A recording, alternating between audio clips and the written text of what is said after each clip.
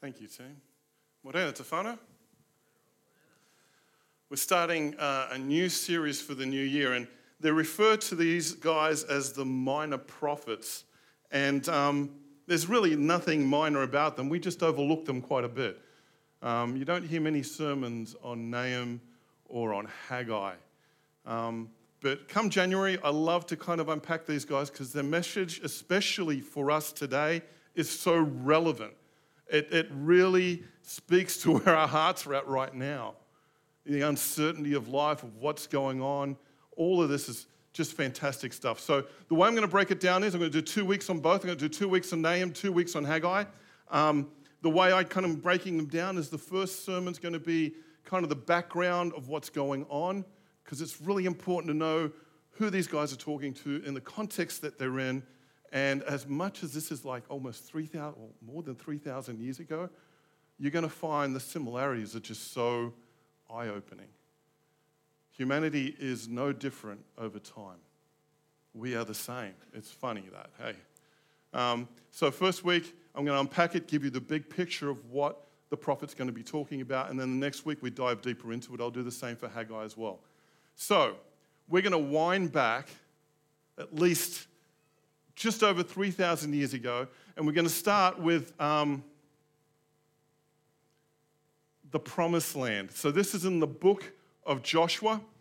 As soon as they conquer the Promised Land, it's about 1120 BC, anywhere between 1150 and 1105 BC, but general picture, about 3,000 years ago, these guys finally get the land that God had promised them. They break it up amongst the tribes, all the brothers, and they are settled. And so for some 200 years, they're really happy just doing their own thing. It's kind of crazy stuff, though, because the next book after Joshua is the book of Judges. And if anyone's read the book of Judges, boy, that's humanity at its best, isn't it? It really is just brokenness everywhere. And brothers just tend to fight amongst each other, right? And these guys are no exception, God or no God. And so we're going to keep fast forward, and we're going to go to approximately 930 BC, at the time of the death of the third king of Israel, the first king Saul, his successor David, the great king, and then David's son Solomon took over.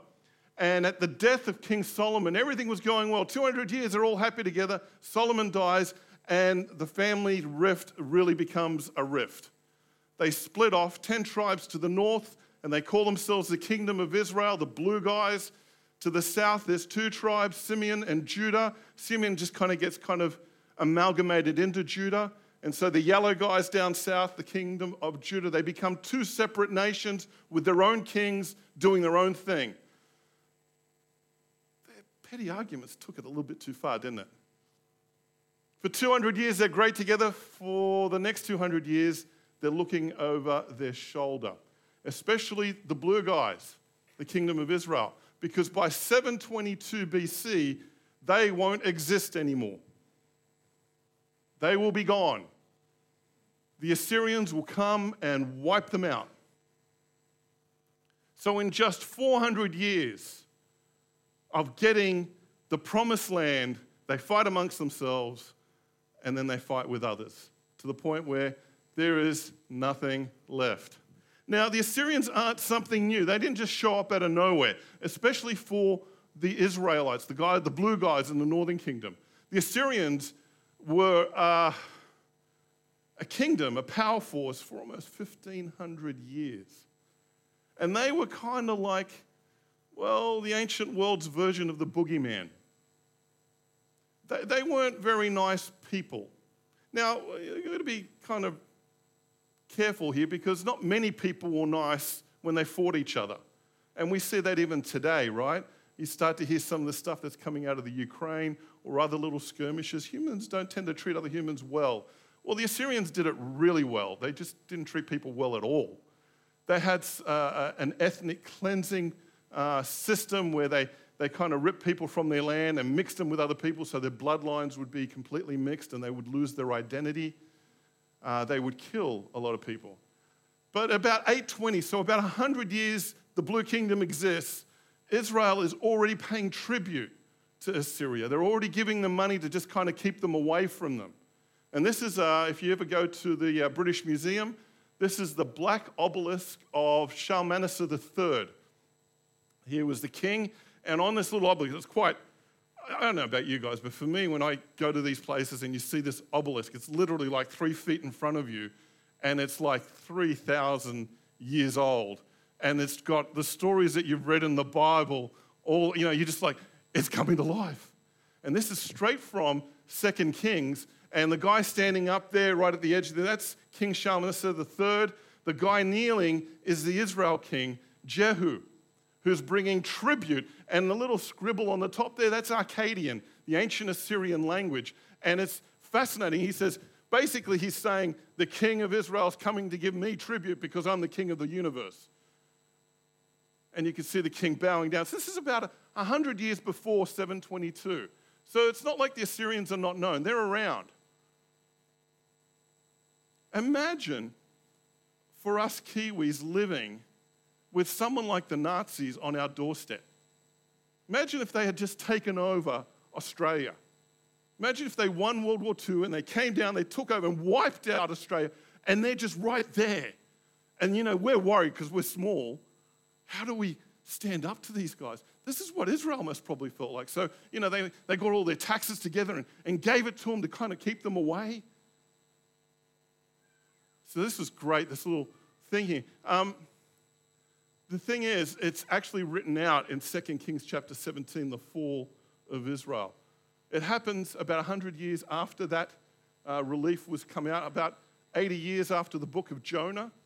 Jonah, who was sent to Nineveh to warn it of God's impending wrath upon them.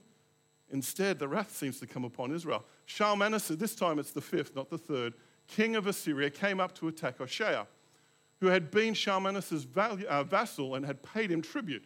But the king of Assyria discovered that Hoshea was a traitor, for he had sent envoys to So, who's the Pharaoh Osorkon, king of Egypt.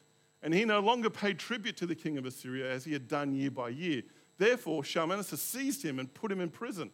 The king of Assyria invaded the entire land, marched against Samaria, and laid siege to it for 3 years. In the 9th year of Hoshea, the king of Assyria captured Samaria, deported the Israelites to Assyria. He settled them in Halah, in Gozan, and on the harbor river, and in the towns of the Medes. And that's it. The blue guy's gone. There's a fascinating inscription because actually Shalmaneser V died during the process of taking over Israel, and his successor Sargon II, king of Assyria, took over the fight.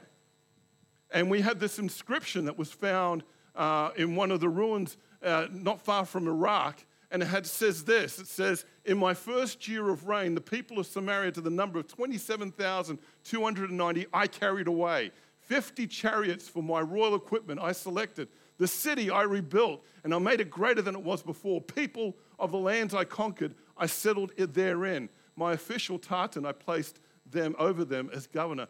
Sargon is bragging about taking over the province of Israel, which is kind of a nice little archaeological nugget that confirms the story in the Bible. So these Assyrians literally wipe out Israel. And the poor guys in Judah, can you imagine how they felt? But for a number of years, nothing really happened. Sargon II died, and his son Sennacherib took over, and then Sennacherib died, and Esarhaddon took over. And then the son of Esarhaddon, Ashurbanipal, took over, and he's the guy that we're mostly interested in. These are great names, aren't they? They just roll off your tongue. We Italians just don't think there's enough vowels in them to help us with pronunciation, but Ashurbanipal, that would be better, right? But Ashurbanipal, he takes over, and this is the height of the Assyrian army, of the Assyrian Empire. This is the greatest they've ever been, will ever become, and in 1,500 years of complete domination, they are now right at the top of their game. And it's at this point that we read this. This was a tablet found in Babylon about Ashurbanipal. the mighty king, king of the universe, king of Assyria, king of the 4 regions of the world, king of kings, unrivaled prince who, from the upper to the lower seas, holds sway and has brought into submission at his feet all rulers, son of Esarhaddon, the great king, the mighty king, the king of the universe, the king of Assyria, viceroy of Babylon, king of Sumer and Akkad, grandson of Sennacherib, the mighty king, king of the universe, king of Assyria am I. He's got a complex, doesn't he? This was a tablet found in Babylon, just kind of telling the people of the region, no one's bigger than me. No one is bigger than me. We've actually got a photo of him. Again, British Museum. I'm thinking this is like the minivan chariot, because you can see the 2 little kids in the back. You know, with the wife and the family, so that's probably the in-laws or whatever up the front there, and the kids are at the back. And that's a big chariot when you look at the little guy next to the wheel. But at this point, the Assyrian Empire weren't just a great army. They also had the largest library in the world at the time. Now, you've got to understand, there was no paper. It was all on tablets. And Ashurbanipal would brag that he had the largest collection of knowledge in the world. Again, if you go to the British Museum, you'll be able to see fragments of this library. Of course, years later, Alexandria, would overtake that as the largest library, but it was destroyed just a few years after this. And there's another little photo of Ashurbanipal. He's on the hunt there, so they made sure that they made him look good. I just wonder how they get their beards like that.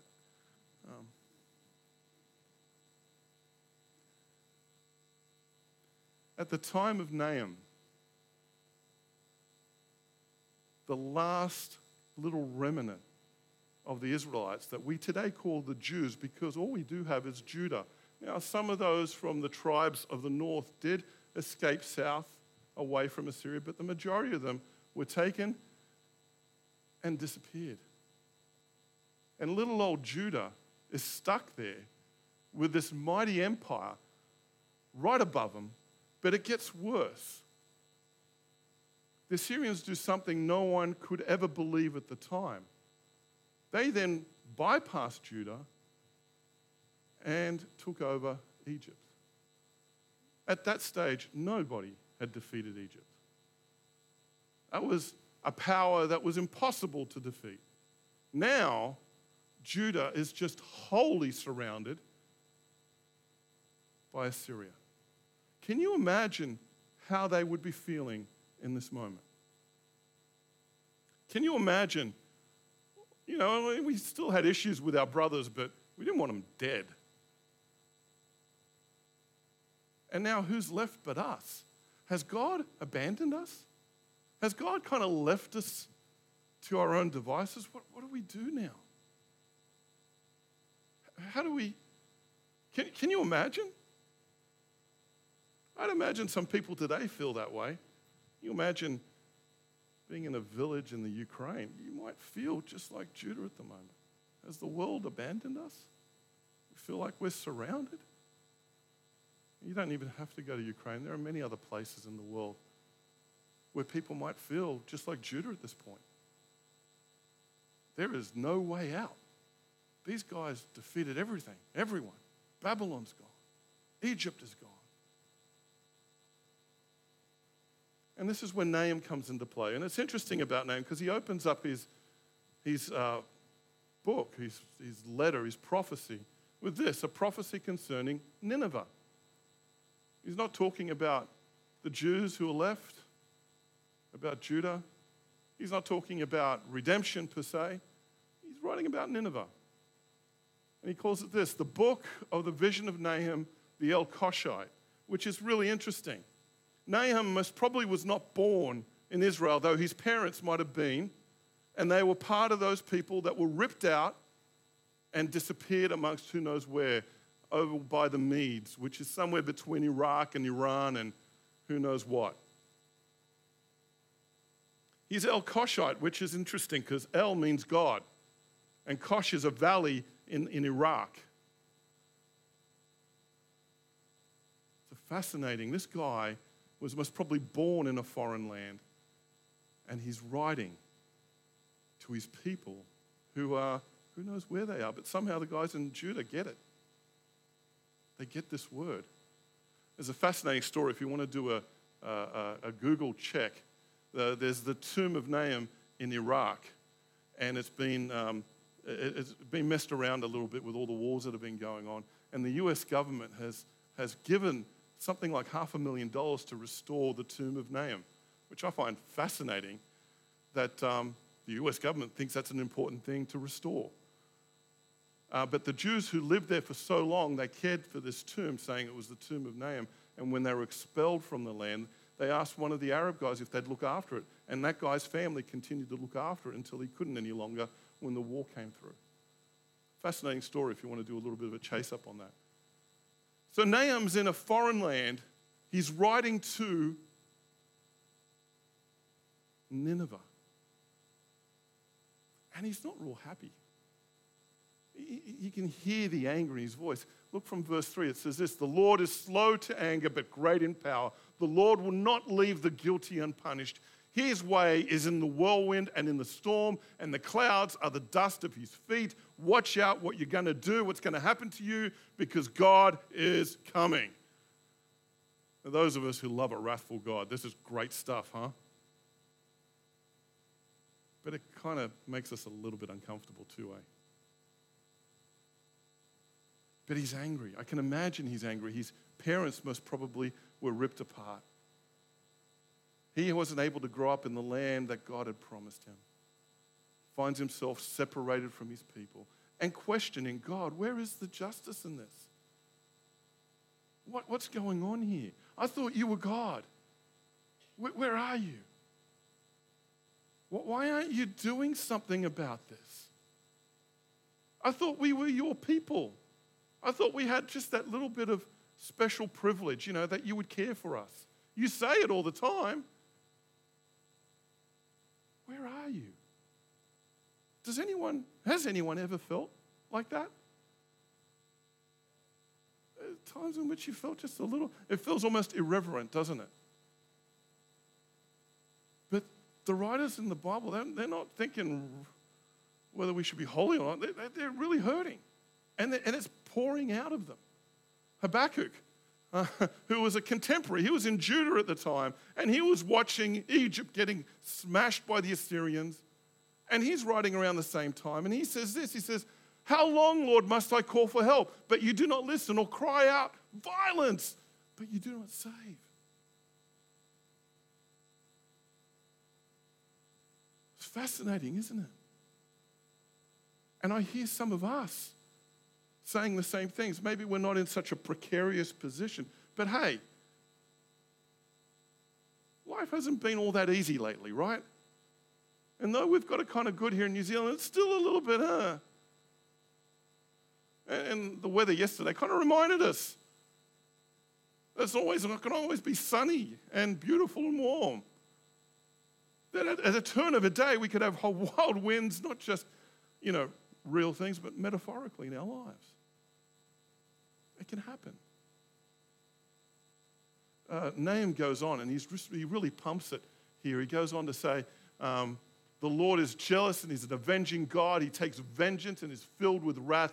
The Lord takes vengeance on his foes and vents his wrath against his enemies. You can just hear just how much Nahum's like holding on to these things. In verse 6, he goes, "Who can withstand his indignation? Who can endure his fierce anger? His wrath is poured out like fire. The rocks are shattered before him." And in verse 9, he continues on, "Whoever plots against the Lord, he will bring to an end. Trouble will not come a second time." And you read this and you're thinking, now if you're an Israelite, you're like, yes, where is he? Why isn't he doing this? But then there's this one little verse amongst all these craziness. It's verse 7. And Nahum says, "The Lord is good, a refuge in times of trouble. He cares for those who trust in him." It's like this whirlwind of disaster and craziness, and in the midst of that, this one verse just kind of hits home. It almost blows everything else away. The Lord is good, a refuge in times of trouble. He cares for those who trust in him. And for Israel, that might be a difficult thing to hear because they don't have their land anymore. They've been ripped away. For those in Judah who are reading this, they're thinking, really? Keep trusting him? The waves are crashing. The water's rising. Yet that just pierces the soul. That in the midst of the storms, in the midst of the craziness, that we can stop and just hear that the Lord is good. Don't worry. Not easy when you're in the storm, huh? Nahum's big point here is to say this, and we'll unpack it more next week. It's actually, you know what, guys? I know you all want to take arms and you want to fight, you want to build fortifications and defend, especially us Christians today. We feel the need that we've got to defend our belief, our faith, our rights, our position. But Nahum's like, you need to just step back and let God do his thing. It's the hardest thing for us to do, right? And actually, it's the hardest thing for any human to do because the Israelites were having the same issues 3,000 years ago. And it's hard for us to step back and say, okay, God, you are in control. Some of us are kind of cheerleading him. Come on, they deserve death. They deserve to die. You know, Jonah was like that, right? Jonah knew what the Ninevites were like, what the Assyrians were like. And when God wanted him to go there, he knew that God's just this compassionate God. Don't want to go there. You're going to forgive them for all the nastiness that they do. I don't want them to be forgiven. They need to die. The worst evangelism outreach program plan, Jonah had it. He used a sentence that said, you're all going to die. And they all were like, oh man, we need to confess. Hallelujah. Why does it work for us? He didn't want them to, though. And he had a right. They were not nice people. They lived in fear every day. You didn't know when the armies came over the hill. They didn't have Wi-Fi back then or Google Earth, satellites to tell them when these people were coming. They would just show up. And that was pretty much history for most people up until about, 100 years ago? He had a right to be angry at these people. Romans, Paul tackles this with the Romans. I mean, the Roman Christians were living in the center of the world at that time, the great city of Rome. But boy, was it an awful city to live in if you're a Christian. And he says to them this, he says, do not take revenge, my dear friends, but leave room for God's wrath. For it is written, it is mine to avenge, I will repay, says the Lord. Take a step back. Let me do my work. Because God's first intention really is redemption. And as he tells Jonah, going to the worst people in history at that time, would you not want to see Nineveh saved? And it's interesting. Nineveh outlived Israel. So sometimes we need to be looking more at ourselves than we need to be looking at what others are doing. Sometimes we need to be a little bit more aware of what we are doing rather than pointing the finger at what the Ninevites are doing. Because for Jonah, there was nothing worse than the Assyrians. But for God, Israel weren't following, and they should know better.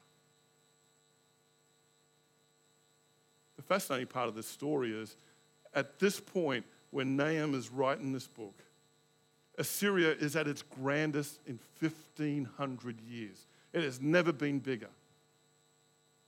And yet, just a little over 30 years from the writing of this book, Nineveh will fall, and the Assyrian Empire will cease to exist. 300 years after that, the fall of Nineveh, Alexander the Great, with his armies, are going through the desert of northern Iraq, what we know today.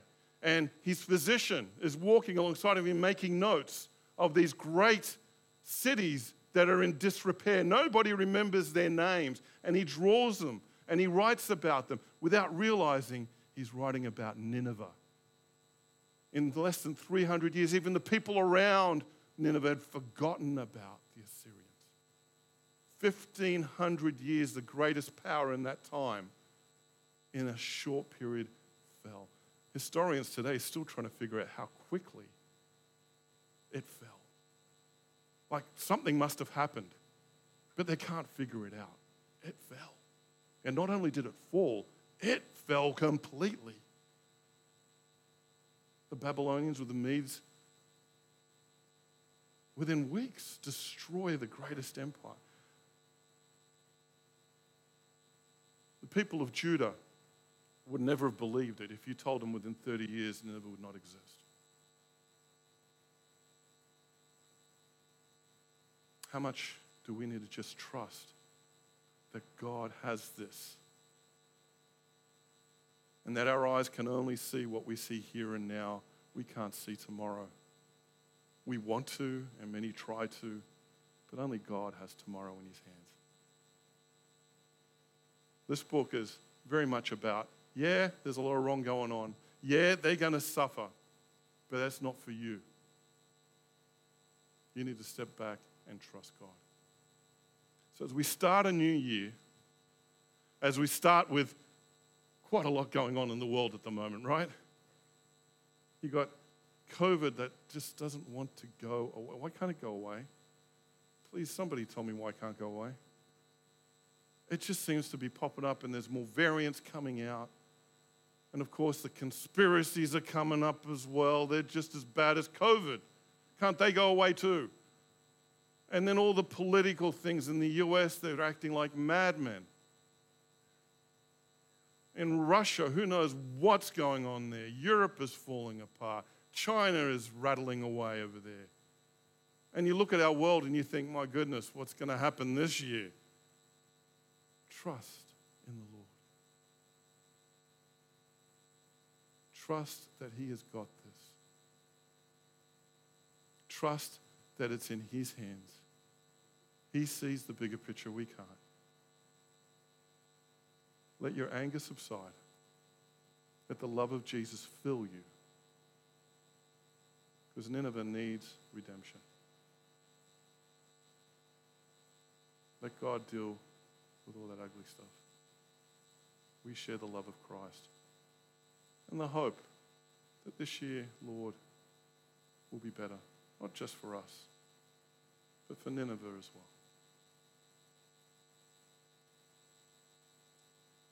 Amen? Amen. I'm going to ask our music team to come up.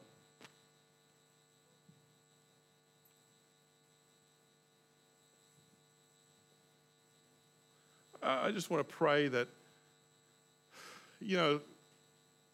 it's been good. Like we've got a break, Christmas, New Year's, all of that. It's all done, but we can almost feel the gears of the new year starting. We're already to January 8th. Who can believe that? I can't believe 8 days have already gone.